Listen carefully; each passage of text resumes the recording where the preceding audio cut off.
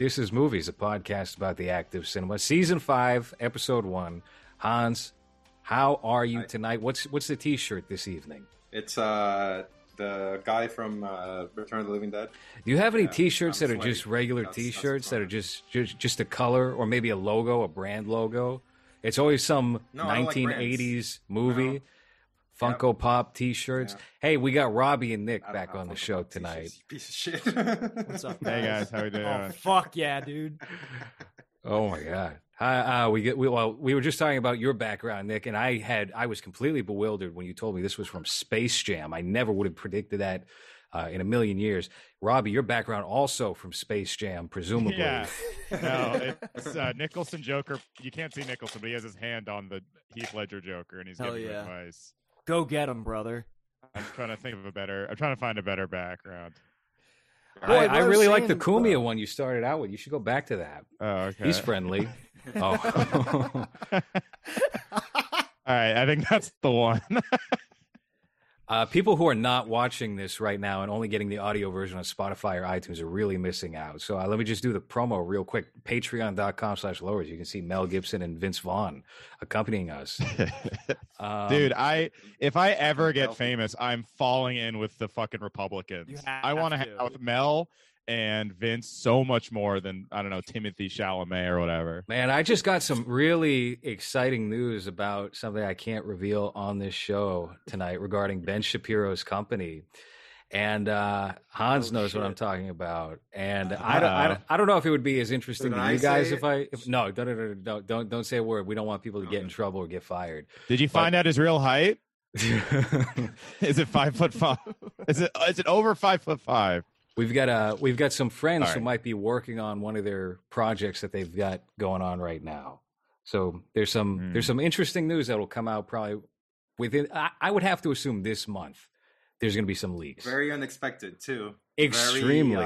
You would never even guess. I'm so curious. Drop it in the chat. If I given you 100, Hans, drop it in the chat. We won't say anything. If I give you 100 guesses, you would never get it. Is Ben Shapiro going to save the movies? Honestly, I'm very optimistic. I'll say that. This is real. This is a real thing. Hans just leaked it. Yeah. It's Yes. Wait, what? Legit. And Hans, you want to just, let them know what he's doing in that movie? What he's up to? His naughty deeds? No, Hans. It's worse than that. Ben Shapiro. Not that guy. You know, I'm going to have to type it out. No, I'm just communicating vaguely with Hans. Anyway, Ben Shapiro. Okay. Yeah, just you do it. I'm one of the movie brats. I'm going to rescue the cinema. What are you going to do? The movies right now are horrible, and I'm going to make them good again. The left hates. I don't know. I wanted to riff on this, but it's a secret. Right. I really want to riff on this. Wait a minute. It's too funny. Hang on. He did this. This person that you're talking about did this in a movie before. There's a movie where he does. Oh, never mind. Interesting. Whatever. Let me look it up. Ben Shapiro. I can't say anything. I'm going to spoil it. He signed Will Smith for Hitch 2. Kevin James is the main character. Yeah, but he plays the neo-Nazi in that other movie he did in Ben Shapiro's Hitch 2. Was that any good, by the way? What was that? That went completely under the radar for a guy with so much money to act in that kind of movie. Yeah, that sucks to take a big swing to play a neo-Nazi and just get no attention for it whatsoever. You know what I mean? Like, it's like usually people do that because they'll get Oscar nods, but I think that people just unless you're Mickey Rourke, right? Didn't Mickey Rourke play? What's the movie? Did he play Nazi? You loved, Loris? Oh, well, we really got to talk about this show at some point. We watched the movie. Well, I watched the movie. I don't know if you watched it yet, Hans, but we're going to talk about this for certain. Yeah. One of the best movies I've seen in a long time.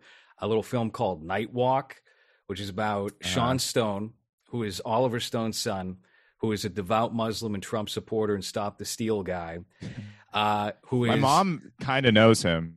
Really? How funny is that? Yeah, my mom is Afghani, and apparently he's obsessed with Afghanistan. So he's like, I have to meet you. What I've learned about him is that he went over to the Middle East and then decided, like within 3 days, that he was going to convert to Islam. So that's the type of guy Sharon Stone is. In this movie, I think it takes place in like Turkey, and he gets arrested and he's locked up, and then he gets transferred to Los Angeles. And there's still a lot of Turkish people in that prison, even though it's Los Angeles. And Mickey Rourke plays the one Aryan Brotherhood guy. There's no Aryan Brotherhood gang. It's just literally Mickey Rourke. He cruises in and out of scenes. He looks like he's like just making up his own lines for every single delivery he's giving. And then Eric Roberts pops into the last 30 minutes, and he's definitely drunk. And there's like no relation at all to the rest of the movie. He also just seems like he's making up his lines off the cuff. And it's the single most entertaining film I've watched in maybe 3 years. It's entertaining because I'm not going to lie, that cast is like pretty intriguing to me. Yeah, I'll watch anything Mickey Rourke's in. Mickey Rourke never doesn't deliver. He's in the best Marvel movie. You forgot to mention he has a giant swastika tattoo on his neck. Yes, that's the case as well. But also for like a member of the Aryan Brotherhood, he's very tan in this movie. It's modern Mickey Rourke, who loves applying tanner. So he's just brown skinned and saying racial slurs. He drops some hard R's. He's a member of the Cholo KKK.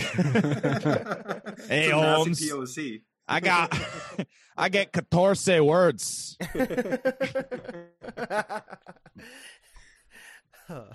But this movie's terrific. I can't recommend that enough. If you're into like so bad it's good, this exceeds that. You could just watch the last 30 minutes with Eric Roberts alone, and that would be a feast in itself. Dude, how about I gotta watch this. How about Clerks 3? I'm trying to get some work on that actually. I'm sorry. I'm stuck. They don't see our episode when we just shit on Kevin Smith for like 2 hours. Oh, yeah. If you want to enlist that. Yeah. Dude, I actually want to do a show at the Smod Castle. Oh, that's right. I'm trying to get that going. He's opening a theater up in New Jersey, right, for podcasting. Yeah, and next to the Quick Stop. And on Twitter, he's like, if you want to do a show here, submit here. I'm like, all right. Dude, it's gonna be like Bam Margera's house in like 3 months, I guarantee. Yeah. That's so depressing. That really bums me out that he got the boot from Jackass Forever, and they got restraining orders. Because when we were kids, Bam was the coolest one. He was like he was kind of a laughing stock, but I watched fucking Viva La Bam. Like, he was a huge part of that thing. And your tweet was right on about it, where it's like, it is missing something without him. Because the stars were Knoxville, Steve-O, and Bam. Yeah. Yeah, for sure. And how do you say no to putting, like, my favorite thing to watch, I love his fucking Instagram lives. Why wouldn't you want to, like, throw that on a giant screen? How do you not want Bam in the movie? I heard he was on meth, and they booted him because he was on meth. I fucking put it in. I mean, how is that? That seems like such a strange line to draw when you look at the content of the Jackass legacy, like the films and the shows. Well, you can kind of you can get the vibe from this new trailer. They're going in a different direction, where it's like, oh yeah, remember that from when you were a kid, and it's hokey and it's sentimental, and they try to like make you have warm feelings for Jackass. Which, I mean, look, people had that anyway, but you don't need to lean into like this familial approach. Yeah, but I will say the Jackass wasn't just like the best part about it was just like those guys and how charming they were. Like that was like such a big part of why it was fun. Was it was like, oh, I feel like I'm hanging out with my friend. I think that's what they're kind of like. I actually think I was super skeptical, but then I watched the trailer and I was like, oh yeah, this is fun because it is like, oh man, my good friends Chris Pontius and Johnny Knoxville. This is why you like Space Jam. Yeah, I loved seeing my friend Bugs Bunny. Like literally, I've not watched any Looney Tunes content since the Brendan Fraser movie. So I was like, oh fuck yeah! I remember Daffy, my old friend. It's Impractical Jokers before Impractical Jokers, right? I mean, that's what it is. I mean, it's all like the same. That's what all podcasting is really too. It's just like, it's a virtual group of friends. Right. And anyway, tonight we're going to be talking about something that is not even close to Space Jam or Jackass or anything that has preceded this conversation. How dare you say that about my good friend Mishima? I love checking back in with. Yeah, look in the back. About to say the Clockwork Orange guys were though. The Clockwork Orange guys were in Space Jam. The Droogs are in Space Jam. There's a bunch of like R-rated, X-rated properties in Space Jam. It's bizarre. Space Ghost was in it. Yeah. Was it like did they have an actor play Space Ghost, or was it CG? No, CGI Space Ghost. CG. Oh. So that's the most egregious thing is everything's in 3D except for there's one scene where it cuts to the Monstars from the first movie, but it's just the animation from the first. They're 2D. They just plucked it. The 40 minutes where the Looney Tunes were in 2D, I enjoyed. I didn't like when they turned 3D, but I like seeing like 2D. I was like, oh shit, a $200 million 2D animation movie. Like you just don't see that anymore. So that's what I like. This just sounds like a trip to Six Flags. You know, when you see everybody dressed up as like Batman characters and yeah. Well, it's like what if the original guys are guys that kind of look like Jim Carrey's The Mask played? I mean, yeah, it really is just a fucking trip to Disneyland. I don't know. Is LeBron a worse actor than Michael Jordan? Yes. No, no. Michael Jordan is much worse than the original. But Michael Jordan had that charisma, dude. LeBron he's charismaless. No, Michael Jackson has the legacy. Michael Jackson is a bad like Robbie. You drunk? Or, sorry. He's bad. Michael Michael. That's how Michael Jackson. Remember the scene in Looney Tunes where they have the magnet into the hole? Right. They get. Yeah, that's what Michael Jackson did to children. He had like a magnet that got them into. And the hole was his ass. No, but Michael Jordan, if you rewatch Space Jam, he's objectively a worse actor than LeBron is. Well, LeBron's got all those episodes of The Barbershop under his belt. You know, that's like hanging out with friends too. LeBron can act on a bad level, but on a level. Michael Jordan could not act. Like when I was a kid, I didn't notice, but when I revisited as an adult, I was like, this guy his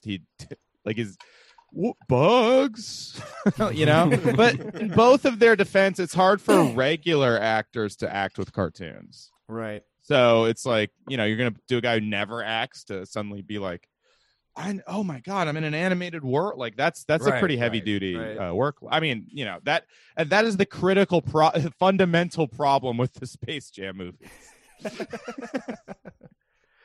Wow. Tonight we are going to be celebrating Paul Schrader's birthday. How old is Paul Schrader today? Does anybody know? Hans, you know, you're a big Paul Schrader fan. How old is Paul Schrader today? I don't know, 90-something. He's got to be in his fucking 80s, right? No, maybe he's 70.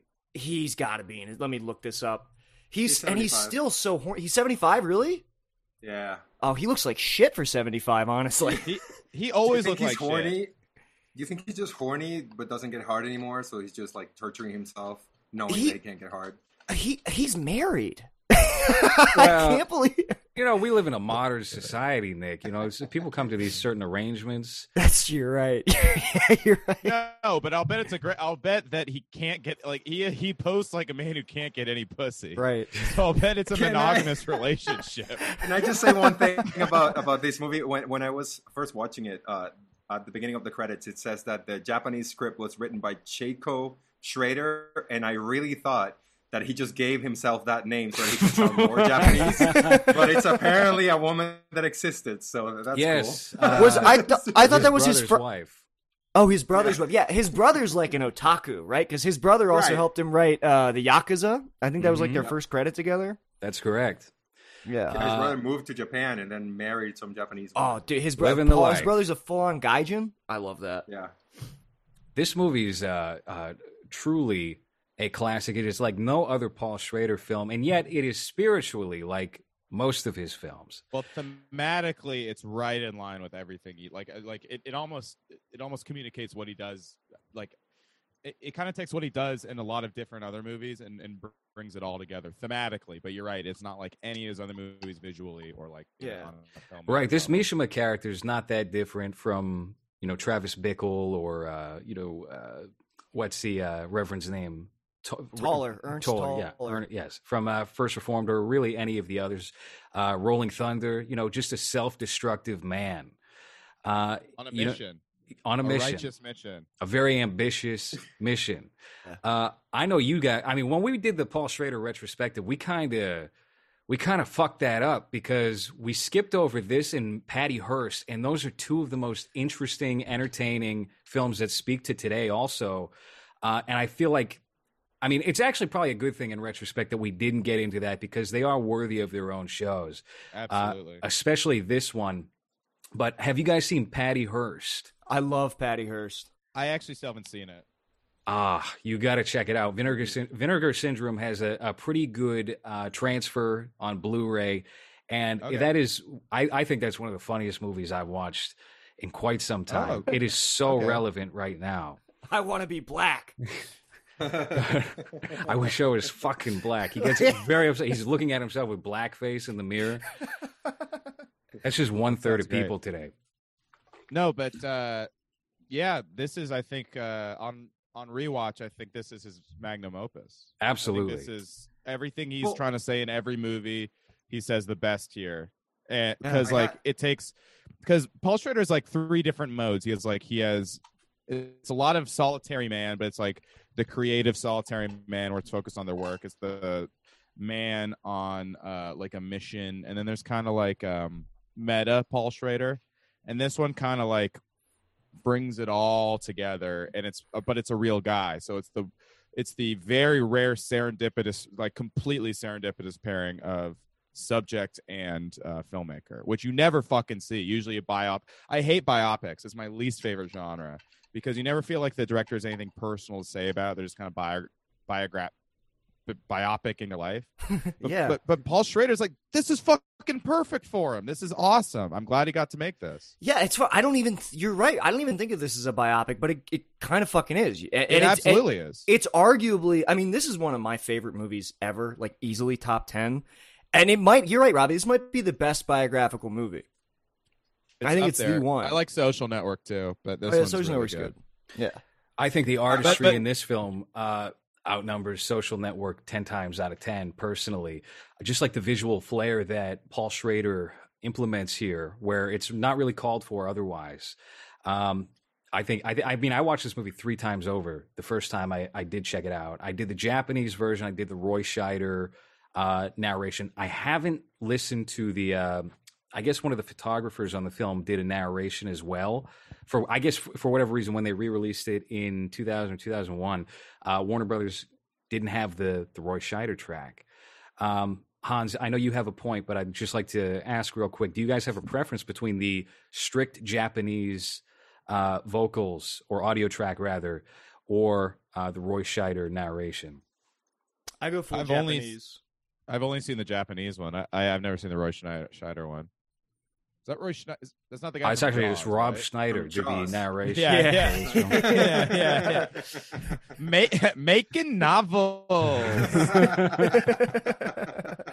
Being gay in Japanese. Yeah. I thought I was up, watching Emperor? a movie about like a secretly gay Asian man that wanted to die, and I felt very identified with it for whatever reason. Well, that's what's great is he like Mishima, despite being a gay Japanese artist, was the ideal incel. And that's why Paul Schrader was, it's the most inclusive depiction of an incel of all time, perhaps. I also read something about there being another version where Paul Schrader, I've never been able to find it, but I swear to God I read this. There's a cut of this movie where Paul Schrader does the narration, and I want to hear that so bad. Hold on, Paul Paul Schrader should never now or Paul Schrader? Have you guys looked at Paul? I mean, any interview with Paul Schrader in 1970 to like 1985 where he has a lisp? Yes, it's so bad. And now he's got the lisp, but also like he sounds like he's constantly choking on his own snot. I listened to his Fresh Air interview around the time First Reform came out. Horrific. Just a bummer to listen to. And I love him. And I can listen to hours of Quentin Tarantino. So that shows you my threshold. Paul Schrader, I was like, this guy needs to never talk. I'm glad he's a writer. And I listen to Taxi Driver. I will say the Taxi Driver commentary, it's not as bad. I think it's gotten worse as he's gotten. Because he's always 1975. He was like 30. No, but the commentary came out in the 90s or maybe the aughts. But he has the worst case of old man phlegm I've ever fucking heard in my life. That's awful. It's that denture lisp as well, where it's a little like there's a harder edge to it. It's not as wet. Yeah. Here's how I felt about Ethan Hawke. The Nimoy before he died voice. Yeah. It's not as bad as that, I would say, or not as obvious as that. But I mean, he's coming to the table with just like a terrible voice in general, so it's easy to disguise that. So we're going to be talking about this, and we're also going to be talking about Yukio Mishima's short film. And I'm debating maybe we should save that at the end. I'll put that out as like a little short bonus episode because I don't know if there's going to be a whole lot to really say about that. But something I was thinking about was, what is the evidence here that Mishima was indeed gay? Now, it's heavily speculated. There's certainly, a lot of things that would point in that direction. But do we know of any relationships that existed with this Mishima character? And then I rewatched the short film Patriotism today, and he's got like a shot right around his hip near the pubis area. And it's like, yeah, only a gay man could think of that kind of shot. So I don't. Maybe he is gay. I don't know. Hans, you think he's gay? Yes. Okay, me too. You guys don't think he's gay, Robbie and Nick? All right, defend that position. No, wait, no. don't put that on me. I know. I always is there no? I thought that he was. I thought he was gay. I thought he was gay by He's his a own writer. admission. He's a writer. He's gay. Yeah, he's gay. He's a writer and an actor. He's a Fruit Loop. Yeah, Yes. absolutely.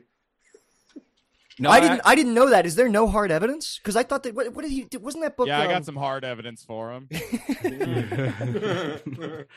I don't believe it was ever outright state. I mean, you got to think about it also. 1960s, 1950s, anywhere, but Japan especially. People don't want to hear that. I mean, even today, there's a lot of, we don't talk about that regarding, sure, the whole coup d'etat, that left a sour taste in people's mouths, but really the gay thing is real. It really gets them trying to avoid the subject of Mishima. Well, that's why this movie was never released in Japan. Like initially, it was only released in America because maybe it was because I don't know if it was because he was controversial or like asserting that he was gay was controversial. But I know that it didn't come out there for one of those reasons. I think it was a bit of both. I think if you think about it, like obviously politically, what he did was more than socially taboo, and then the people who would probably be backing him, which was a very right wing sect of Japan. They don't want to be. Look, to think that guy's like Milo Yiannopoulos for 1960s Japan. That's a tough one Jenner to swallow. Yes. Yeah. No, I mean that's why Mishima is an incredible character because he's a man of so many contradictions. He's a hard he's a right wing nationalist writer,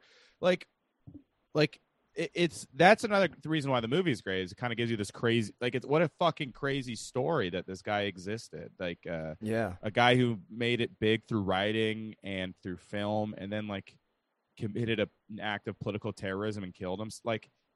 That's a once in a lifetime fucking story. I think he had some kind of gay sex fetish with the emperor. I think that's what it was really all about. I think he wanted to reinstate an emperor and fuck him. I think that's as plausible as anything else. He seemed very fond of those young men in his militia. I think he was happy as hell. Do you think that he jerked off on that guy's face while they were holding him down at the end of the movie and then killed himself out of shame? Well, yeah, there's a lot of evidence to suggest that he did that because he realized he was gay. Right. That's really what it was. Understandable. The minute all the fucking army guys started laughing at him, he's like, "Oh fuck, I'm gay." Oh, I must Akira myself. Oh fuck! I stood on a roof and started talking about my ideals. This is so fucking gay, dude. Is terrorism gay? Well, the tragic thing, and I won't talk about the short Patriotism too much, but watching it today, and they cut it out of the movie, but Mishima's end is kind of tragically comic as well because his whole life was leading up to this moment. He was laughed at, total failure, and then he didn't even commit seppuku correctly. He took 8 whacks or something to finally cut his head off. Yes, the guy did not have the stomach for it, and someone else, I believe, had to step in and finish the job for him. Yeah, and so then stomach for it. That's funny. And so then when you see in Patriotism how poetic and beautiful the seppuku is supposed to be and how it's supposed to be this ultimate act of honor, it's like god damn, that's he really thought that was going to be him. And it wasn't. He had the complete opposite of what his dream was going to be. That puts that makes the movie so much more resonant because it's so much about the fantasy of writing versus reality in a lot of ways. Yeah, that's like especially in how those sequences are shot versus like his past and his present, which are more like his present is shot very realistically, and then or very just kind of matter of fact, and then the past is shot with a little bit of romance, and then his writing is shot with you know what I realized, Low Res? I don't know if we want to get into the movie at all, but I realized $1 Million Extreme Presents World Peace seems to have taken a lot of inspiration from the fucking fantasy shot. Yeah, you know what? That kind Holy of shit. It's one to one. I completely realized it on this rewatch. All the fantasy shots, I was like, "This is world peace." Well, if you take a look at world peace now, a lot of those shots. I mean, I was pretty well versed on film, but I'm not as where I'm at now. And I think a lot of things slipped by me when I originally watched that. And then when I revisited it, maybe this past year and a half, I was like, oh yeah, they just steal from Brian De Palma, and there's Michael Mann signature shots here. And so it's funny you would reference this film in relation to that. And I can think about it in my head. And there is certainly like a visual overlap there. Yeah, that's all sketch, Andrew the Ruse. prison sketch. Yeah, Andrew. Yeah. But you know what? Much like Tarantino, great artist steal. Yes, that guy's terrific. I was just watching. Yeah, Andrew Ruse. Yeah, Tarantino is good too, I guess. Yeah, he's all right. But Andrew Ruse, I feel like they lost a lot of juice when he drifted from the crew. Absolutely. Yes, I mean, we don't. He's have to kind of get the too hidden much into genius. Yes, yeah, certainly. The visual eye of, I think, what might have been a lot of. I mean, I think a thing that a lot of comedy sketches succumb to, unfortunately, is just being a little too static, being a little too straightforward in terms of the visuals, and that guy certainly subverted that for World Peace and a lot of those Thanks Computer sketches that they released in 2015, 2016. Yeah, and Sam was a good editor, so yeah, and a good writer. But speaking of what Robbie's saying, the set specifically, like the the writing, the fantasy sequences, like the sets, which I think.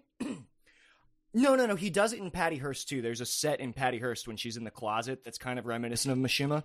But other than that, this is the only film that he has where he plays with that kind of filmmaking, and it's I don't know. I'm not being very articulate, but it's just I know what you mean. Good, dude. And it's so cool to watch. You never see him play with stuff like that in other. In fact, it makes me wonder if he had some help with this one, because I love Paul Schrader. He's great, but I've never it's so different than everything else he's done and feels much more epic and sweeping. And even the choice of the soundtrack is so different than what he usually does that, I wonder if there was a little. So what did Coppola and Lucas have to do with this movie? That's all right. So that's what I was going to touch on. Is I know that financially they helped bankroll this movie, but it does feel like maybe they could have offered some input in the creative of it, because you're right, it feels nothing like anything that Paul Schrader had done to that point, or really even since. Now, a lot of the vignettes of Mishima's novels that are used to depict his life in different stages, I mean. The whole idea of that is that it's calling back to a no stage, I believe it's called, where it's like kabuki theater, Japanese rakugo, and plays and this and that. And it really uplifts everything in terms of just the flair of this film. So yeah, maybe it's just a bunch of coincidental decisions in trying to align with the Japanese culture that elevated this as a whole, or there was a silent contributor who was maybe voicing their opinion, not dissimilar from maybe Spielberg on Poltergeist with Tobe Hooper. See. I mean, I don't think that anyone. I think it's very much Paul Schrader's film, but I do see a little Coppola in it, at least especially in that time period. Well, it doesn't really feel. Lucas. It doesn't feel like a Paul Schrader film, though. It feels very Japanese for whatever reason. Everything. For whatever Japanese reason, people. Yeah. I don't know. It's like a subtle Japanese aesthetic. I can't really. The language they use sometimes. It doesn't really feel like any of the other movies that I've seen from him, at least. This also did feel. It felt like Paul, the closest he would do to a prestige Oscar thing too. It does feel like he's kind of gunning for the mainstream a little bit. So maybe they kind of had their hands in that too. Yeah, Like, but there was no chance. Nobody saw this fucking movie. There was no chance. Yeah, it this was a made anything. flop. No. I think the budget might have been $3 million, and it made $500,000 at the box office. Yeah. That sucks. Well, yeah, I mean, it do would have you- been like a dark horse, but I think they were like, oh, maybe there's a chance. Like Coppola, Lucas. These are big names, and it's a biopic about not Hollywood, but a writer. So Yeah. How But, popular were non-Americans in America in '85 though? Like non-American. Yeah, that's the movies thing that too. would People be won't into- go see foreign films today. Back in Yeah. 84, 85. 85. Yeah. Like the audience for this movie, and you got to keep in mind too, maybe he wasn't banking on Japan completely, removing the possibility of that being released theatrically there. But I know he had trouble even in the lead up, and eventually with like Mishima's estate, because his ex-wife was just completely, delusional regarding the man himself, and didn't want to hear a lot of the homosexual elements that were in this movie. So the audience for this on paper is very narrow, and it feels like one of those projects where they just made it to make it. yeah, well, I think it was just probably a passion project for. For honestly, Coppola and Lucas is for sure what got it made in the first place. But it's. But I'm glad it was made. Like it feels like a movie that shouldn't have been made in some ways. I mean, it would totally get made today, but in the '80s, like it's very anachronistic from a lot of like stuff that came out around that. Well, especially if you look at the movies that he released before that, like Cat People, American Gigolo, and Hardcore and Blue Collar, completely Yeah. nothing like this at all. Yeah, they're like Yeah. genre movies, and this is Yeah. like a very sweet, touching, like epic. Well, I think that the point of American Zoetrope was to kind of like push these more, because Lucas and Coppola, didn't they also like they either brought Kurosawa's Ran to the States or like campaigned to have it selected as like they were trying to like push like better movies into like the American cultural consciousness. I don't think they were very successful, but that was kind of like the point of this studio. Oh, I didn't realize it was a studio. Right. A production company. Did they not have producer credits on Ran when that was released in the early 80s? Maybe they did. Let me look. I don't know. But I feel like they helped distribute it. I think you're right. Well, it kind of seems like this is the last of that, because anything after 1985, comparatively anyway, feels, pretty generic from each of those guys. Rumblefish might be an exception, but Coppola in the 80s is pretty rough. Spielberg obviously goes completely commercial. He does the Indiana Jones films, and then Paul Schrader, his career kind of gets to a lull by the late 80s into the early 90s, and he's just kind of he's not a director for hire after that, but the projects that he's doing are really obscure and not getting the same kind of attention that they might have in the 1980s or 1970s. Paul Schrader has a very strange career. We've talked about it on our show, but it's like so many ebbs and flows with how much cultural clout and acceptance he has and like the kinds of movies he's making. Like it goes so back and forth all the time. It's very, very strange. His 90s are very weird too. There's not one standout really. Comfort of Strangers, Light Sleeper, Touch, I challenge that. Affliction is Forever great. Mine. Affliction is very good. And he did that one HBO fucking movie about like witches and wizards. And Dennis Hopper's in that, right? I haven't watched that yet. That's something Witch that Hunt? I've been very intrigued by. Witch Hunt. It's a sequel to another movie that that was also directed by like a decent director. I can't remember. I'm fucking autistic. But It's called Witch Hunt. Can we speak a witch hunt? Yeah. It's about the Trump trial. I think that like Mishima might be. I think it's his best movie. I think it's a perfect movie, but it's also like insanely timeless. Like there's something about this movie that like if you showed it to me and I could probably like gauge from like image quality when it was from, but I don't think I would know exactly when it was from. It feels if you like just fucking showed me this movie. It also feels like an immediate classic, but it just never got into any sort of canon ever. But it like when you watch it, you're like, oh, this should be. It's weird that it's not seen as like a great movie because you watch it and you're like, oh, this is like an instant classic that everyone should be fucking talking about. Well, and even the fact that like elements of it, like the score is so good. The Philip Glass score is it's an amazing. iconic score. Yeah. Well, it's like, but it's iconic because of the fucking Truman Show. Because they reuse it in the Truman Show. Yes. Oh my so God. that's the I thing didn't know is that. typically when you do a score for a movie, you know, there's a Show's good. contract Shut up, that's Hans. signed that says it's exclusive to this. They didn't sign that with Philip Glass, and so now it's used for every epic, cool, like big movie that's going to be released, you know, from the 90s out. It's fucking crazy how that happens. Good evening and a good night. Yeah, the score is amazing, and he uses it. Paul Schrader has a tendency to use the same song over and over and over in his movies. But the thing is, the score is so good that it works really, really well. Sometimes it's grating, like in Blue Collar, but in this one, it's like really, really like it was like really well done.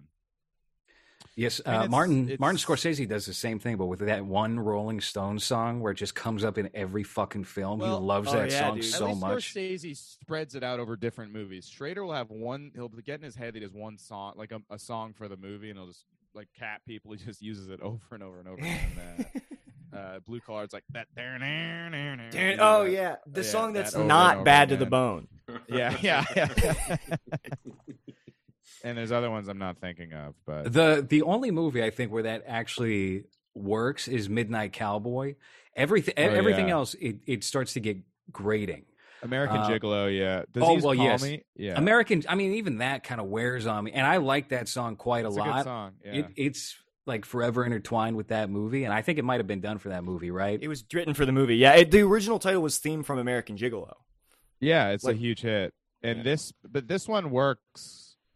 Does he use a bunch of different songs, or is it like it's a score, or is it a full It's a score, and there's some variations. You've got the main like bum bum bum, like that fucking, but there's variations on it. Like my favorite track in the movie is this track called Kyoko's House, and it almost starts out kind of like this like 50s guitar that then like morphs into the score. I love this sound. I have this. I've owned multiple copies of the soundtrack throughout my life. I think it's so fucking good. Do you listen to it while hugging your anime pillow? That is what I do. Hans. Yeah, it is good though. Like half the power of the film is the use of the music, in my opinion. And that's the other thing. It's a much more sweet and like epic and like a traditional score than I usually hear in a Paul Schrader movie. Usually he just does a pop song, or a song commissioned for the movie or something. Yeah, you're right. I'm trying to think of like how many Paul Schrader movies do I notice like the score. You're right, because it's usually like a fucking song that like Giorgio Moroder or whatever that he like did a bunch. Or you're right, it's like a pop song. Did First Reformed have no music? No, it Or had close to no music. ambient tracks by Lustmore. There's like 3 of them. I think. Okay. They're good. Yeah. When he's floating, when they use that B-roll, I think Oh, there's yeah. something like ambient thing playing in the background. Mhm. Yeah. I'm trying. Oh man, now I'm curious. Are you guys excited about Paul Schrader's movie that's coming out in 2021 with I Tiffany think so. Haddish? The card Girls counter. Trip. No, it's Yeah. Girls Trip 2. Oh. Do you think his desire for that ranking of Asian women actresses, his search, do you think that has anything to do with like Mishima too? Do you think he's maybe remaking What if he Mishima? pretended fucking it was hope for so. a movie? What if he just wanted that list for himself? Oh, dude, can you Dude, the imagine all-time Paul Schrader? Facebook, by the way. Yeah. Oh, I was yeah. so Yeah. sad when he was like, Focus Features, they told me I can't post anymore. And then like 2 days later, he was like, he was just posting it. At first it was like, I casted Rupert Everett because he's gay. Where do people get this? Gmail.com. Yeah, I mean, it was like Paul returned after 2 days, like, I gotta be me. It was like a big fucking. In his defense, that felt like he didn't mean to post that there. It felt like Yeah, but he still used it as an entryway to get back to posting regularly. Now he's just I posting just- as often as he I wants.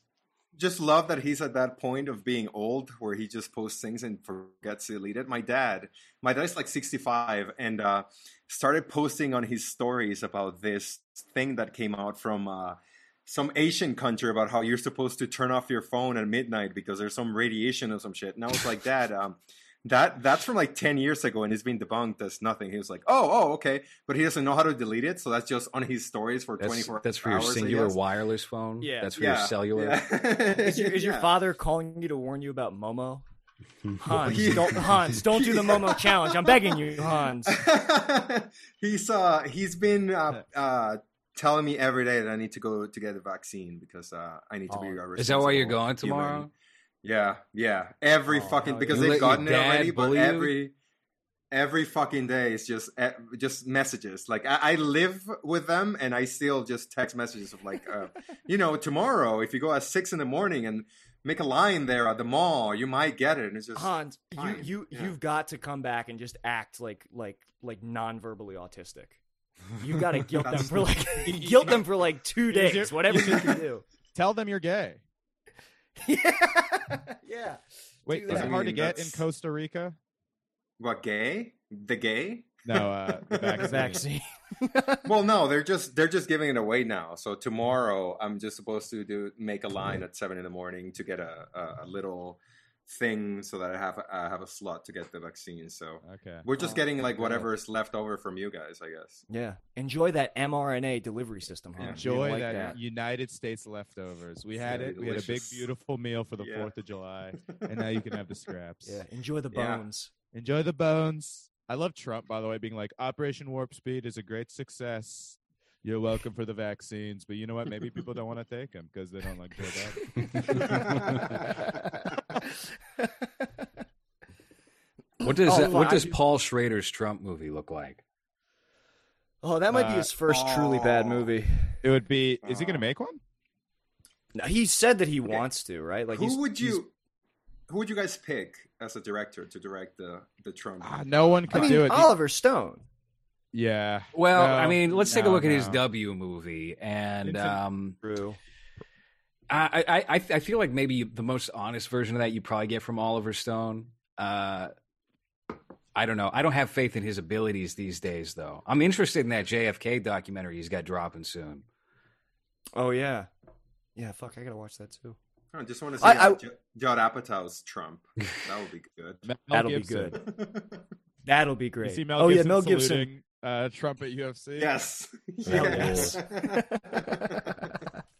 Well, I was gonna Go Oh. on. I was gonna make a point about Paul Schrader. Like, there's something so I was talking about this in our group chat today, just like thinking about the fact that like Paul Schrader is simultaneously an embarrassing old man, like a man with no self-awareness on Facebook, like a retarded old horny man, and also like, you know, less than 4 years ago made one of the best movies released, like in 2017. Like, there's so I don't know. There's, I guess, like, it's cool. I think that, like, I tend to, like, mystify directors as being like, oh, he's clearly a genius. He, like, eats, you know, drinks, breathes, like, his art. But that's just something that I love how much the curtain has been pulled back on Paul Schrader. I love that the dude who got fucking kicked out of his online poker game for being too horny made Mishima. Twice. Yes. Twice! Twice. And he's just asking questions. The substitute group that was like, we got you, Paul. Come on. We love you. We understand you. Kicked his ass out the same day. So that's the kind of guy we're dealing with. Was he like creepy talking to the video poker lady that's Yes. on the webcam? Staring and licking his lips That's aggressively. fucking hilarious. I like him more. Can I ask you something, darling? What do you think about your breasts? Yeah, what do you think about your own breasts? I'm just trying to get information. Well, I'm doing research for a new movie that I'm working on. Could you rate yourself for me? How deep is your pussy? Yeah. Everyone's like, Paul, please fucking deal. Please. Yeah. Not until I get my answers. Could you imagine hearing Paul's labored breath right under the crack of your bedroom door? Because that's what Lindsay Lohan had to deal with, dude. Oh, yeah. Yes. She had to deal with his pug breathing right at the foot of her bed every night. I think we talked about it How on the did the last show guy- we did on him, but that Canyons piece is it's a real piece of masterpiece writing. How fell did in that love with guy, her, right? So how did Paul make All of them. Mishima and Canyons and then First Reformed? That seems like such a disparate curve of quality. Yeah. I think it just comes down to money. Similar to Spike Lee. Spike Lee can make a competent looking movie if he has money and a real production company behind him. Paul Schrader, if he doesn't have that production company or someone taking care of everything for him, if he has more responsibilities on the set, you're probably not going to get a good movie out of that. Yeah, you're right. You're totally. But Spike Lee's a good. Thinking about like Red Hook Summer, Spike Lee's like a great comparison for that. That doesn't even look like a real movie. And same with like. Ooh, you should see the Sweet Blood of Jesus. I like Red Hook Summer. I got a poster of Red Hook Summer back in my home because I was like, this is kind of. I mean, I like the lead actor in that. I thought he gave a good performance. But those child actors, holy shit! Looks like he just picked them up from the projects. Those kids couldn't act to save their lives, to feed their family. I like Spike Lee. I think he's actually very important on tour, and I like most of his movies. I at least like find interesting. But a lot of his movies do look like shit, in my opinion. Like, that's because he's a drunk. That's because he's a low down, dirty drunk. Spike Lee. He just shows up to class and starts saying the K word about people in New York. I've seen some things in some Facebook groups about Spike Lee going off he shows up to teach a class and he's just wasted. He's just gone. Dude, he's wasted. He's another one similar to Paul Schrader. Like you see fucking 25th Hour, you see Jungle Fever, you're like, this guy, do that thing, you're like, this guy's a genius. Then you watch him in the Fran Lebowitz doc. There's interviews where he's talking to Fran Lebowitz in that Fran Lebowitz documentary, and he sounds like he has fucking brain damage. Like he can barely speak. I'm amazed at how like complex and deep a lot of his depictions of race relations are in his films versus how he talks about race relations in his movies, in his interviews, which are always just like completely. You are a guy who you don't know anything, but in his movies he communicates like a very like complex. It's like he makes it look very complex. And, like, well, it's a Lena Dunham style thing, right? Where you watch Girls. And then you see who's really behind that, and it's like, wow, you're just a fucking retard. But if you look at any of Spike Lee's early works, it's completely what you're saying. It's a very complex situation. I mean, you take a look at Jungle Fever. Good. I mean, even for a black filmmaker, good luck making that today. What's the lesson of that movie? Stay with your own. Wow. Yeah, that is. It's insane. Yeah. Jungle Fever is a fucking. I mean, I like Jungle Fever, but Malcolm X is. But even Malcolm X kind of like it's kind of in. I mean, it clearly is like standing Malcolm X, but it's like it shows the gray areas and complexities of him as a person and stuff. And then his interview about it on Charlie Rose, he just like comes off like an asshole, doesn't know anything about. Like he's the guy's like, yeah, Malcolm X was badass. Fuck you. Like then you watch the Five Bloods, and he's forgotten everything about that. The Five Bloods is bad, dude. I had to turn it off. Oh, I like the Five Bloods. I like Spike, man. I even like fucking Summer of Sam. I think Summer of Sam. Oh no, that's a fun one. That's actually I've heard Summer of Sam's revisited good. that, and I mean, listen, Leguizamo is John Leguizamo, and that's probably one of his better performances, to be honest with you. But that movie, there's some, I guess, wonky elements to it, but as far as Spike Lee's canon goes, I mean, that's really like the last good one before he, maybe 25th Hour, I guess, but that even has like hokey crash feeling elements to it. But that feels like the last of the Spike Lee 90s texture. Yeah. I think the Five Bloods, I was just shocked at circling back. Some of the scenes looked great, like the old men partying in the dance floor. That was cool. But then the war scenes, I was like, this looks like a film school shoot. Mm-hmm. I was like, how is this guy like not figured out how to film this kind of thing? And then there's also scenes that are not supposed to be funny, but are really funny. Like when the guy blows up and then it's just half of his body on the ground. And you're just like, am I supposed to not laugh at this? This is so funny. I will say, I think maybe he was being tongue in cheek. I could see that. I don't know. Maybe. I don't think so. No. But I think Lores is right about Paul in terms of like it could have been some black comedy. Hey, come on! Come on, man! Yeah, I heard that he shows up on set with a couple of Colt 45s, just wasted.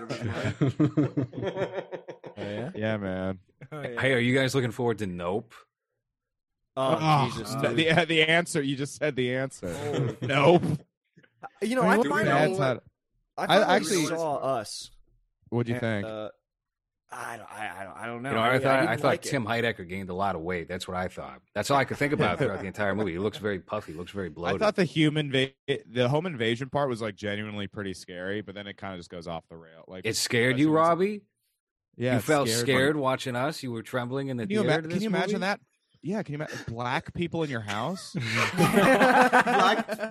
black people talking weird with a weird voice. What? Yeah. I was scared from the beginning. Imagine renting out your vacation home to a black family.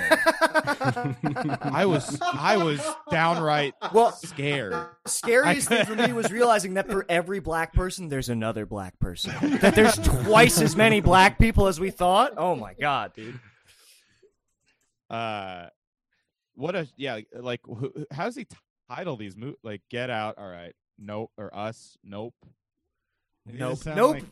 It sucks, dude. I'm gonna make the call right now. This is the fall off, and it's setting itself up for that. People are gonna want to write their Nope review. You know, that's gonna be the headline. Nope, 1.5 stars. No, 2 they're stars. gonna like Nope. it. Jordan Peele's a golden boy. They're gonna it's instant 98% on Rotten Tomatoes. How did Us do? How did I know Us did well critically, but was it a fall off from Get Out? No, it did really well I think commercially too. Us did but well, I think yeah. it's one of those things where it's like the second movie will do well no matter what because the first one was such a phenomenon. But this one better be good, or else this one will bomb. Well, I do. Because Us was good enough. Also, it was good enough. Us, But We're there's starting- enough weird shit. Us and has enough, 93% of critics, but audience is 59. Well, hold on a second. Whoa. There are people that are going to trash. I mean, listen, you got to take into account for as many critics as there are that are going to suck his dick. There's going to be people like you and I who are on Twitter, and all we do is gripe about Jordan Peele, and it's going to be 1 star no matter what, just to say fuck you. So Yeah, there's a lot of people. Yeah, and it was a $20 million budget. That's actually surprisingly low, and it made $255 million. Damn. So it did do very well, but I think it's like a thing of like people will see the next like it's a Shyamalan thing. Unbreakable. Actually, Unbreakable is good. I'm trying to think. that's of a what very his good last analogy. I see a lot of similarities between his career and Shyamalan's. And I mean, this would have been so. Nope is, I guess, Signs. I like Signs. Yeah. I thought Signs. Was Signs good. might be well, his but best. his career is more one note than. I mean, I guess Shyamalan's career is kind of one note too with like the twist thing, but like I feel like this genre of racial horror, and there's like good examples of it. I thought Get Out was like pretty good, and then Us I didn't like, but like, do you guys remember that movie Antebellum that came out like last year? Yes. Yeah. That bombed. It didn't do well critically. It didn't do well at the box office. I feel, and even like, you know, with fucking Lovecraft Country getting canceled, I feel like people are starting to see through this shit a little bit. I don't know Here's how the thing. Candyman's gonna do. Like, because it's like I also think like the kind of movie that Hollywood's going to greenlight about race is not going to be like you're going to hit the same note over and over and over again. Well, it's like, what was that Amazon show that it was? I was about to mention that one. Yeah. Yes, Yeah, we yeah. had a lengthy discussion about this on an earlier podcast where it feels like, I mean, Jordan Peele has executive produced Amazon series before that he had like no involvement in, that Al Pacino Nazi Hunters show. The title is escaping God. me. It was That- Hunters. Hunters is right. Hunters, I yeah. watched one episode of that. a Hitler. The writing on that this show. N-word here. Jesus Christ. Chua. They're all dark. Yeah. Chua. Yeah. To the Yeah, point I was that, going to make, though, before we got into that, the Them show feels like that was supposed to be Jordan Peele's executive producer. Jordan Peele Damn, presents. that show is so awoke that it listed the pronouns as its name. I didn't realize it was called Them. Yeah. Man, which feels like a riff on thought it was fucking called- Us. I don't know. Yeah, Us and Them. Holy shit! All these. that cannot. There's like a Jordan Peele exploitation genre that exists right now. Ele- They're all. elevated horror, quote unquote, which is like a stupid genre, and it's all like racial. That's that social commentary. And Yeah. It's horrible. I hate everything that's come out. I liked Get Out quite a bit, but everything that it has inspired sucks. It's a lot like Tarantino in a way, you know? Yes. Yeah, but as it far would as- be like if Tarantino fucking produced, fucking Suicide. It would be like if he had a hand in all the knockoffs. Right. Well, some of and his critics also- movies that he produced are downright terrible. Have you ever seen That's any true. Tarantino? I mean, we know he was involved with It's Pat. He did a rewrite on that, right? Hell yeah. Because he was fucking only because he was fucking Julia Sweeney at the time. Ew, was he? He had a. Yeah, that's why. That's why he rewrote that script. Could you imagine fucking Pat? You're fucking the woman who did Pat. That's you it. No, he's a creep. Not the foot stuff. The foot stuff is fine. He fucks Sucking you in on the sweeney. Pat's That's- feet. Could you imagine doing that? Hans, Tarantino can to you run- think about that right now? Tarantino to run fucking the most annoying female comics of the 90s. He fucked Margaret Cho, Kathy Griffin, and Pat. Jesus fucking Christ. But you're right, Laura. Tarantino, he had a production company that put What out else did he some- produce? I didn't realize that he Let's produced see. things. He's produced some bad movies. He's like put his name on bad movies. Now, He some, has some some of them bad are taste. deliberately I could see bad. that. They're like Mhm. exploitation film bad, you know. Hostel. But well, Hostel's probably like the shining example of that. But there's some pretty bad movies that he was involved with, either as a producer. Hellride. Hellride is it's one of the fucking worst movies you'll ever see. Hellride is terrible, and he put his name all over that. Oh, boy. Oh my god! 'cause I Tarantino will- completely forgot about that movie. Yeah. He'll have like Dennis weird Hopper. tastes. Where, like he loves some movies that are just like it's charming that he loves a lot of bad movies, but when it comes to like making business decisions over what scripts he likes, like he'll probably go all in on just some mediocre bad trash, you know? Yeah, well, I think that he can. I love Tarantino. I think he's a smart guy. I think that when he talks about movies that are good, he takes a contrarian stance that like kind of fucking annoys me. Like you'll ask him like who his favorite directors are, and he'll say like, I mean, obviously he says like Sergio Leone, all these people, but he Brian also De says like Palma. Brian, but he also says like Brian Trenchard Smith, who is a guy who does. I think that's his name, Brian Trenchard Smith. He mainly does like sci-fi, like made for TV movies and like asylum movies.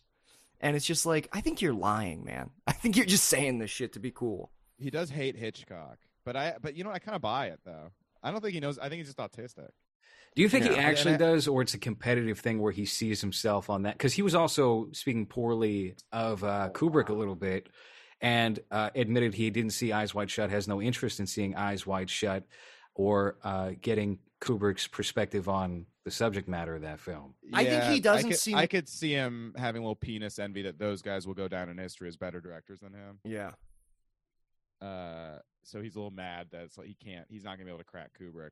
But he said he hated Vertigo when it came out before he was even a filmmaker. Yeah. So Well, he also like he's like shit on Orson Welles before publicly, but then also I think he like helped finance. Or no, he was at the premiere of Other Side of the Wind. I don't know. I think he has a lot of too cool for school takes. That being said, I fucking love the guy. Brian Trenchard Smith directed BMX Bandits. That's a banger. That BMX Bandit. No, that It's one's awesome. actually good. Yes, I love that movie. I mean, maybe not for the right reasons. I did Dead End Drive-In. I love that movie too for the Oh It's damn. funny to opposite trash- reasons that I'm supposed to. Yeah, No, just but- trash. I know what Nick means. It's weird to trash like Hitchcock or Wells, but he sings the praises of the guy that directed music and lyrics and like those other Right. fucking Hugh Grant movies. The director of Flipper. From Like the he likes 90s. being the guy to sing the praises of certain directors that nobody else is talking about, but he likes being the guy to trash the Golden Calves sometimes. Yeah. I don't know. Has He ever said any? what? Have you You think guys he read likes the, Paul Schrader? Maybe I could imagine that. You know who Oh, you know doesn't what? like Probably. 'Cause Paul he said Schrader? He said Taxi Driver is one of his top 10 favorite movies, so he probably does like him. I've received word that another iconic filmmaker, Vincent Gallo, told me himself he does not like Paul Schrader or his films. Is this Why? Is this when you were buying his pants? I mean, how many? This was post pants purchase. Have you read his book, Lores? I think that's what you're about to ask. Yes, I was going to ask if you guys had checked out Once Upon a Time in Hollywood yet. Not No, yet. oh, not Have yet. you? I got it. Haven't read it. I saw some excerpts where it was like Cliff Booth lists his 5 favorite Kurosawa films, and I was like, sure. I was like, these are Cliff Booth's favorite Yeah. movies. We're gonna be. I think we're gonna be doing a crossover show on the book and the movie again at some point. And I've just been digging into it, and it's been very enjoyable thus far. But it doesn't feel like a novel whatsoever. It feels a lot like just little vignettes of Tarantino's thoughts, or maybe little short stories. It's not particularly cohesive. Yeah, I Cliff didn't. Booth's favorite films are just anti-Chinese people because he hates Bruce Lee. Well, It is funny how hard he goes against Bruce Lee. Tarantino seems to hate Bruce Lee. He really does. I thought it was overblown until I listened to his Rogan, and I was like, this guy fucking hates Bruce Lee. He How hates can him. you hate Bruce Lee?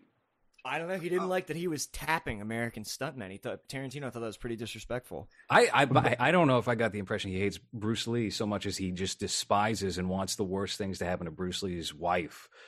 Or he's just, I hope she gets fucking sued. I hope she gets sued and loses all her money and dies alone. Because she said he came up with Kung Fu. No, he didn't, you bitch. You lying bitch. That's basically his Rogan interview. I do believe that Bruce Lee was probably kind of arrogant because he got his sweat glands removed so he wouldn't glisten on camera. Wow. That's a real fucking thing Bruce Lee did. I need to do that. Do you think he was upset because he... Hans, you look very clammy and pale white. Like you already got your shot. Listen, I just came back from Vegas, and I've never sweated as much in my life as I did while I was in Vegas. So, fuck. I'm wondering if he's upset because Bruce Lee got all of that attention and not being American in the 80s because he was like the Chinese person to go to, right, when it comes to fighting. Well, yeah, but he fucking loves like. What do you mean? You explain what you mean, because he loves like Sonny Chiba and a bunch of other like 70s Chinese guys. Right. I don't know. Maybe he wanted more of like a Bruce. This feels very SJW. Like maybe he didn't like him because he's Chinese. Maybe that's it's anti-Asian. That's what it was. I'm trying to stand up for my people for once. Now you're starting to lean into it. Yeah. I used to be a little fat Mexican boy, thinking that I could be like Bruce Lee one day, and just because I wanted to die young. So I feel very identified with him.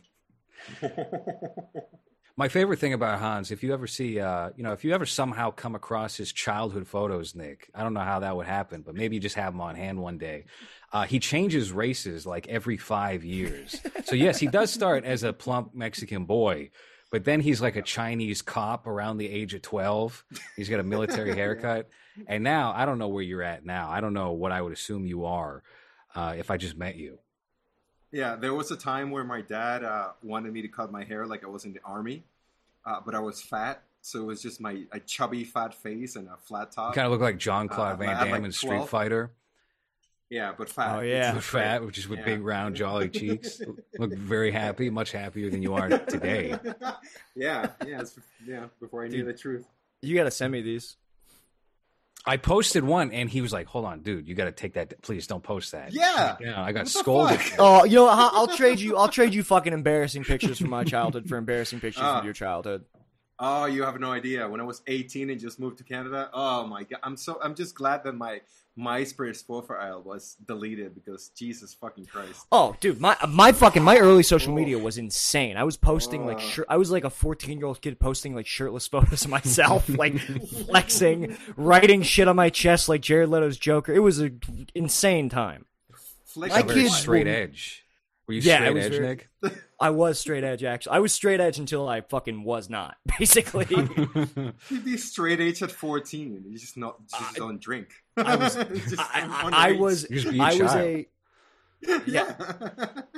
was taking a stance against the other kids in my high school who were up to bad business, in my opinion. I remember that I thought when I was younger that I thought it would be a really good idea and I would look very good if I just had my hair wet at all times. So in high school, I would like ask permission to go to the bathrooms just so I can wet my hair, and that was my thing. I just had a wet hair all the time. Yeah, that sucks, dude. Yep. You know what? I remember I met a girl from the internet one time, and I didn't know I was so nervous. And what I decided to do was it was like July. I decided to, and I had to meet her in town, so I had quite a distance to go. I decided to, I was panicking over my look. I didn't know what to wear, so I threw on a flannel, a long sleeve flannel in July. And I was like, I don't know if I like this flannel. I'll throw on a coat. I'll wear a coat. I'll wear a trench coat. What about my hair? I'll throw in some hair gel. Never wear hair gel. I just slick back my hair. I look very greasy and sweaty the entire time. It was very the wrong choice at all times. It still worked out because I'm a charming, amazing man. That's true. I don't know, man. You sound pretty fucking cool. I got to be honest. The worst thing about that was that I've had thin hair my entire life. So at like 16, when I would wet my hair, yeah. So it was a lot of scalp and a lot of just hair just getting together in bunches because it was wet. It was terrible. That's why I was a virgin until 19. I guess. Hell, you were a virgin You know till what? 19? Hell wow, yes, dude. that's pretty late. Yeah. That's Damn. awesome. I moved to Canada and fooled the I girl was into 20, dating so me. don't feel too bad. Oh, I don't. What about you, Nick? I definitely. When did I lose my virginity? I was 15. No, I I was 14 6. years old. What's it? You were What's, yeah. what's his name? What's his name? Good one, Robbie. Thank you. We're just talking Something- about painful social media experiences and early development sure- problems. I'm sure Robbie has a couple of embarrassing early social media stories. Oh yeah, I No? used to post song. I think I used to just like post on girls' walls when I was like in high school. I forgot why. Oh yeah. Oh, I it took me a bit when I first got to Facebook. It took me a second to not realize you shouldn't like old photos of girls that you're creeping on. Oh, you were just going back. Oh no! I will say, like high at my school, what are you gonna do? at my loneliest. It's funny, man, because I lost my virginity early, but then had like an incel period after like my high school girlfriend broke up with me, where I just like nothing was working. So at my loneliest, I would just like post. I didn't have a cell phone. I would post my parents' home phone number on Facebook and be like, if anyone feels like calling me. No, here's the no. number. Oh, man. So bad. I was in such a bad place. No, hold on. Let me see if you can top this. When I was in my teenage years, that I never dated anyone who wasn't nowhere close because I was fat and autistic. I would hang out with my friends and their girlfriends because I would be funny. So I would entertain their girlfriends until they start making out, and then would just go home. So my That That's sounds right. like yeah, a for, like- failed cucking experience. Like you're trying Yeah, to be for- the alpha dom bull type, and you Yep. just fail each time. Like Oh, you're the for one. a couple of years, getting yeah, that pushed was my away. role. Just like my friends will bring me over so that I could entertain their girlfriends before they would fuck them, and then I just go home in a bus by myself. So Wow. yeah, yep, That sucks. yeah. That's pretty bad. What Yeah. I used to do on MySpace, I'd have like a digital camera and I'd hang out in my room and I'd try to like take pictures of myself that look candid, like someone else took them. And it never looked like that. It was just like me in a polo with wavy hair staring at the camera. With long, It was really with bad. your long hair. Yes, yeah. that version of me that Hans is. I'll have to show you guys at some point. And I Oh would my God. I would I want perpetually. a fucking it was collection of these photos. yes, just all of our childhood photos, our family photos, Nick's personal Yeah. collection. That's right. And there was a girl who had like the biggest tits at school. I remember I would rush Oh, to be the yeah. first comment on her photos, be like, "You're the most beautiful girl I've ever seen." And I remember I don't hung know out. why, but you're so beautiful. I didn't realize this was an abnormal thing to do until I was at her house one day because there was a party, and one of her friends goes, "Oh my God, it's that guy who comments on all your photos." And I just like viscerally died in that Oh, moment. dude. That's you know what? That's when you barricade yourself in the bedroom and you Mishima out. You take get your best friend to go in there and cut your head off. Yeah, dude. So, Oh. well, I mean, what else can we say? Well, I mean, Mishima. I think I made the comparison on your podcast, Robbie, for the premium show. But Mishima is a very Gavin McInnes type figure. I really do think there was potential there to live out the Mishima experience, especially on the the Capitol Hill riot, and that just didn't. That was unbecoming of Gavin. Instead, he's hosting a show for 6 viewers on uncensored.tv, God. firing hosts by Yeah. the day. You see that and you're How like, the dare you Japanese forget are about- right. How dare you forget about the Wednesday Compound Censored show with him and Kumia? Every Wednesday on Compound Media.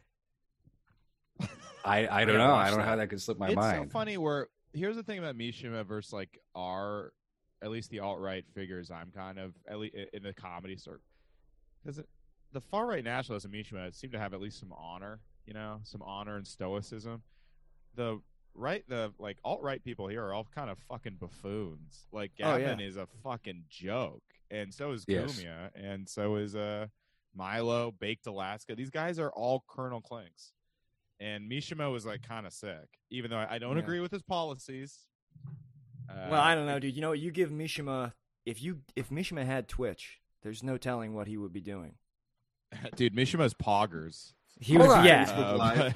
Nick, is that Don Cheadle behind you too? In Yeah, Space Yes. Jam? Yeah, he's the Yeah, villain. He's the villain. His- He's the his villain. name is- He's black guy. Yeah, his he's a name meme. is Al G Rhythm. Al G Rhythm, the villain. he's algorithm. Oh, That's why the that movie's hurt. great, because That the fucking movie hurt was me, made by like, an algorithm, basically. Physically hurt.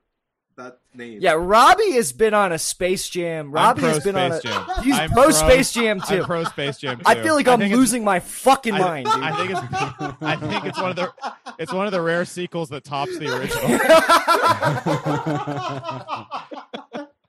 Oh, fuck me. Ugh. We should do an episode on Space Jam, the four of us. Dude, That would force me to watch it. I really don't want to, but I'll think say that would this: force it me to goes watch down it. real easy. You won't have your phone out too often. That It's is the most. that is not. It is true. the most ADD movie I've ever seen in my entire No, dude. life. So here, if you're autistic like me, I at some point, like when the background comes into play, I stopped watching the movie because I was just trying to figure out who the fuck was in the stands. See how many films? How many films recently do you have to stop, rewind, and analyze? That's why Space Jam 2. Yeah, is I think fantastic. that's my thing. I'll just the 2 hours trying to look for Dick Dastardly and Muttley. That will be like my whole thing, just trying to find that Warner Brothers fucking diarrhea that the whole movie is. Yeah, Yeah, the fact absolutely. that the nun from The Devils is one of the most prominently featured characters in the movie is fucking. That is an X-rated movie. Warner Brothers. Is that just what? Is that just them cheering on LeBron so that he wins the game? No, they're Is that they're what the they do? villains. They're all the villains. So they're cheering on. Oh. I don't want to spoil the movie for you, Hans. You should watch the movie. Right. Yeah. There's a for lot sure. of plot, Yeah. especially in the second half, which isn't just a big basketball game. There's a lot of plot in the second half. You need to pay close attention. Guys, I I think we hate should to. do an- Oh, I'm sorry. I hate to cut this short. No. I have somewhere that I have to be. Unfortunately, Oh, okay. is it? Oh, I'm Okay. fuck. Oh God, I'm sorry. Oh, now I feel like oh look, now low res. is All gone. right. Well, now I'm here. Now All right, you're I'll here. hang out. I'll hang out. That's fine. That's fine. Oh You can All go. right, That's fine. I'll put in some stray thoughts about Mishima. Yeah. I didn't understand. Well, I think when I first saw it, I thought it was more uneven than it was. I was telling Nick, I think I was projecting because I don't think I understood the time. Like I didn't keep track of the timelines very well. Did you guys have that experience? It's because it doesn't explicitly tell you what the different colors represent. I mean or even like what any of it really represents. So Well, it took me a minute I had- to realize kind of what was going on. I had never seen it until today. Like I saw it a couple of hours ago, and that was one of the issues that I had, where just keeping my attention because I didn't know. Like it kept jumping back and forth at the beginning. I did like the artistry of it a lot, and it kind of reminded me at times of that movie that I don't know how to pronounce, that Cinedoci, New York, or Cinedoci, Synecdoche. or I like that- it. I like it. Sure. I like it way more than that. It's actually more like Dunkirk in a way, where it doesn't explicitly tell you they're doing different timelines, but they are. And I'm not a big Oh. Dunkirk fan, but I that's don't know like- if I agree with that. I think it's the timelines thing is kind of. I guess it's not like there's no like. it doesn't what do tell you you. call I didn't know what was happening the first time I saw it. Oh, okay. Well, So I it took wasn't me a little bit to expecting get- I wasn't expecting things to happen inside of a set. So when they jumped into that, and it looks like they're in a set with the houses, not like the let's say like a Japanese house in the wild. It just looked like inside of a set. That's what reminded me of that scene. Whatever. Synecdoche. Well, Well, the Synecdoche. sets thing, I didn't realize the first time I saw it either that those were representative as works. I thought that was just weird scenes happening elsewhere. And I was Oh, like, all right. interesting. Yeah, I didn't get it. I needed to like see it, then read the Wikipedia summary, then rewatch Yeah. it to like truly understand it. Yeah, it's it's not as innate a film as Space Jam: New Legacy. No, Space Jam. I got it. Space Jam 2. I It's got clear. the whole. I can tell you everything about it. I can tell you about. Is there not a lot of subtext in Space Jam 2? Well, here's the thing. LeBron's son. Well, the subtext is that his son wants to be a gamer. Stop it, Robbie. No, Stop. his son. Hold on, because I did see like the first 10 minutes of it. So I did see that one of his sons is like a fat nerd. Well, a fat okay, nerd that designs video games, right? Well, it gets much more complicated than that, huh? Like, yes, My you favorite scratched part- the surface. In fact, I'm glad that you saw that because it'll be good for you to like reanalyze and pick up on things you missed before when you see it again. I love when we see young LeBron playing Bugs Bunny's Crazy Castle on Game Boy. Oh my god, that fucking game stinks. That, you know what's dude. awesome It is stinks. that It's so that bad. he's doing that, and it's implied that he like knows what. But then he seems shocked at what the Looney Tunes are and what they do. Like he seems to not be familiar with. That's the Looney right. Tunes. Yeah. It's we talked about Mishima, and then we went back to Space Jam lower. Yeah. I was We wondering can't- if you we guys can't have get just been literally talking about Space Jam We- for the past No, 4 no, no, no, minutes. no, no. Can't- No, Well, I we was tied talking it. about how in many ways Space Jam and Mishima are very similar. Yeah. You know, they're both very like Art Deco, fantastical films that Don't stop it. see. Look, there's kind of like they cut between 3 timelines much in Mishima. There's the real world, No. there's the AIG world, and then there's No. the cartoon world. Much like in Mishima, there's the real world, the past, Robbie, and the Robbie, fantasy. Robbie, And No, in I think this is many valid. ways- Continue, Robbie. I'm It- very hang- intrigued by in this. many ways, I have to say this. I have to get this Anyway. out. Space Jam 2 is not the same as Dude, Mishima. I don't know, man. There's 3 timelines interwoven, and you really need to pay attention to like understand what's happening. And they're No, both Robbie. marked by their visual styles. Like Mishima, there is the present day, very basic bones filmed like a regular film. There's the past, which is filmed like a film from the past, and there's the fantastical nature of his work. Much like in Space Jam, in the real world, is shot like a regular film. Toon World is a 2D cartoon, and then there's the AIG, which is more of a technocratic cyberpunk kind of thing. That's I don't know, Robbie. I think you're lying.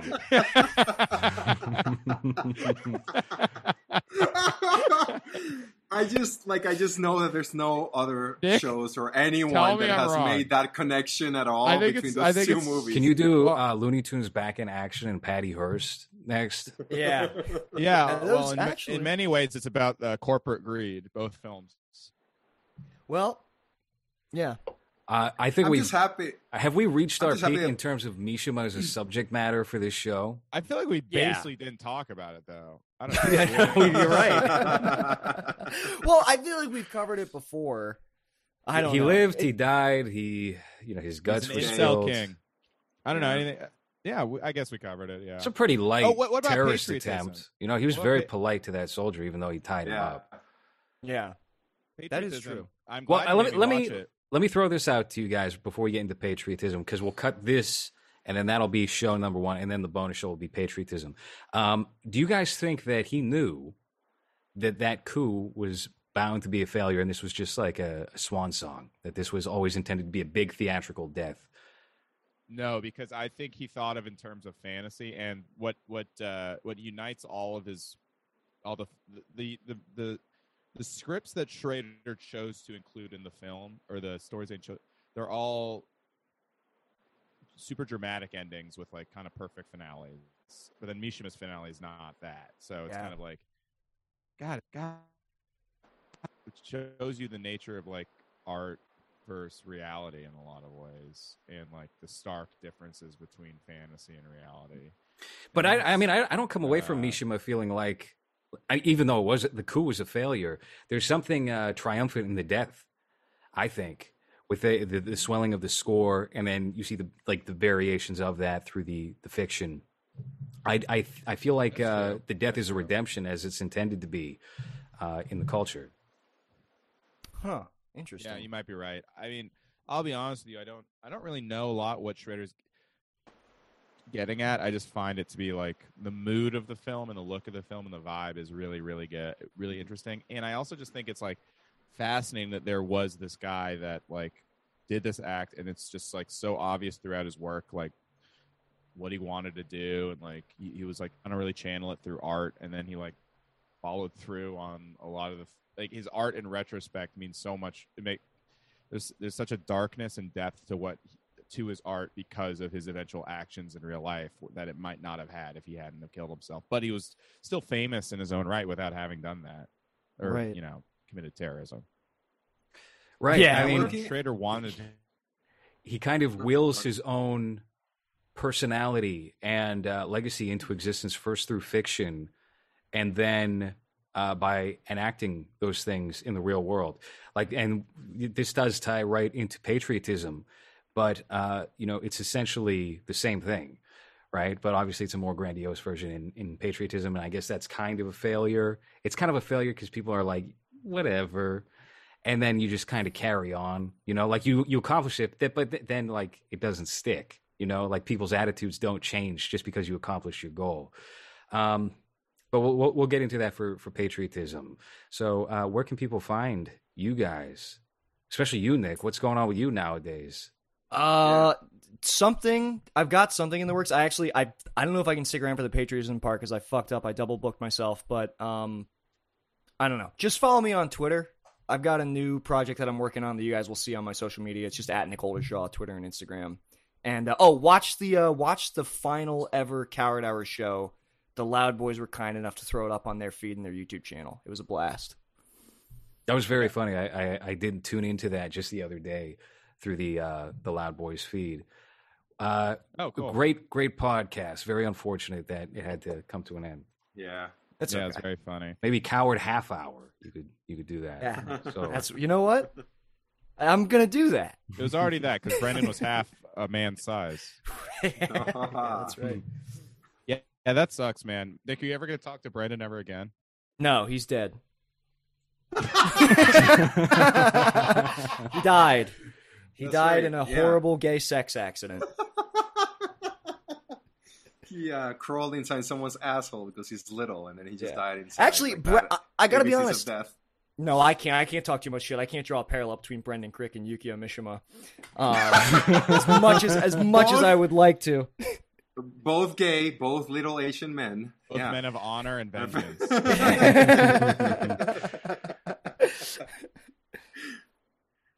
Yeah, man, Robbie? you should. Yeah, dude, why don't you just like hit him up, man, Brendan? We're not. Robbie, Don't we're make not gonna it- do. We're don't not doing make this on movies, it a awkward. podcast Yeah, about the what the act of fuck? cinema. We're not gonna have this. hold on. Should we give him a call wait. right now? No. I'll tell you what. I actually have to leave because I've got to head over to this new podcast meeting. I'm sorry Brendan- to Nick, do this. I just wanted to say though that there's a film I saw named Space Jam 2 that's about reconciling between different kinds of people. What You is think Coward that's Hour in Space Jam 2? Coward, if you okay, look so closely, Coward Hour is in Space Much Jam like too. LeBron and his son were separated by the dreaded algorithm, Nick and Brendan are currently separated by exterior forces. And those Low-res, that you- Hans, thank you so much for having me. Mishima is a perfect movie. Everybody should watch it. I'll talk to you Everyone guys should later. Also check out Space Jam 2. See you guys. And the Loud Boys. Check out the Loud Boys. My Uber is here. I'm leaving. Right.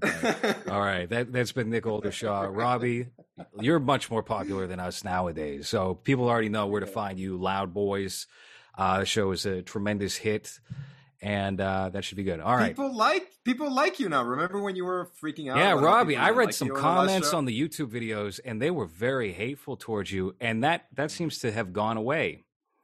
Yeah. No, it's still there. Someone like on one of them, they wrote like a 3-paragraph thing and they put timestamps of parts that they hated. Oh They're no, like, timestamps! Oh my God. I'll send it to you like right now. They're like at 3:45, Robbie does this thing I don't like, and then at 7:48 he does this thing I don't like.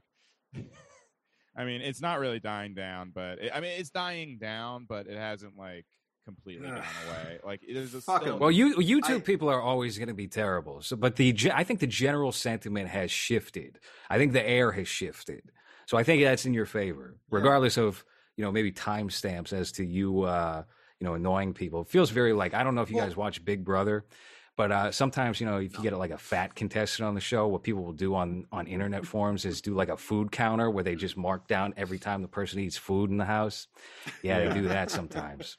well, it's just so Yeah, funny how often I have to like objectively like I'll do live shows where I'm like killing, and there's still people like Robbie's pathetic, and it's like, dude, you hear the crowd liking this? Like, I don't know what the fuck you want from me. Like, it's like I don't know. Like, I really can't do anything to please these people. So I like It's the internet. I don't think you can please everyone. It doesn't matter how good you are. There's always going to be someone that's miserable that's going to. Well, similarly, it's interesting you're saying that, Hans. I've noticed people have turned on you, Hans, in our comment sections. Yeah. People, the charm for Hans has worn away, where you were like, haha, you're going to say the no. thing that you shouldn't say in any context. Uh, Now it's people are like, Hans, what is he? Yep. He wants to be a gay prostitute for real? We get I'm it. not. I'm not serious enough for this show, so I need to come up with better arguments to the movies and why I don't like them instead of just saying they're gay. So That's cool. Sure. Anyway, that's been this episode of Movies. Tune in for the patriotism bonus show. It's probably only going to be like 20 minutes, half hour long, but it's on patreon.com/lower.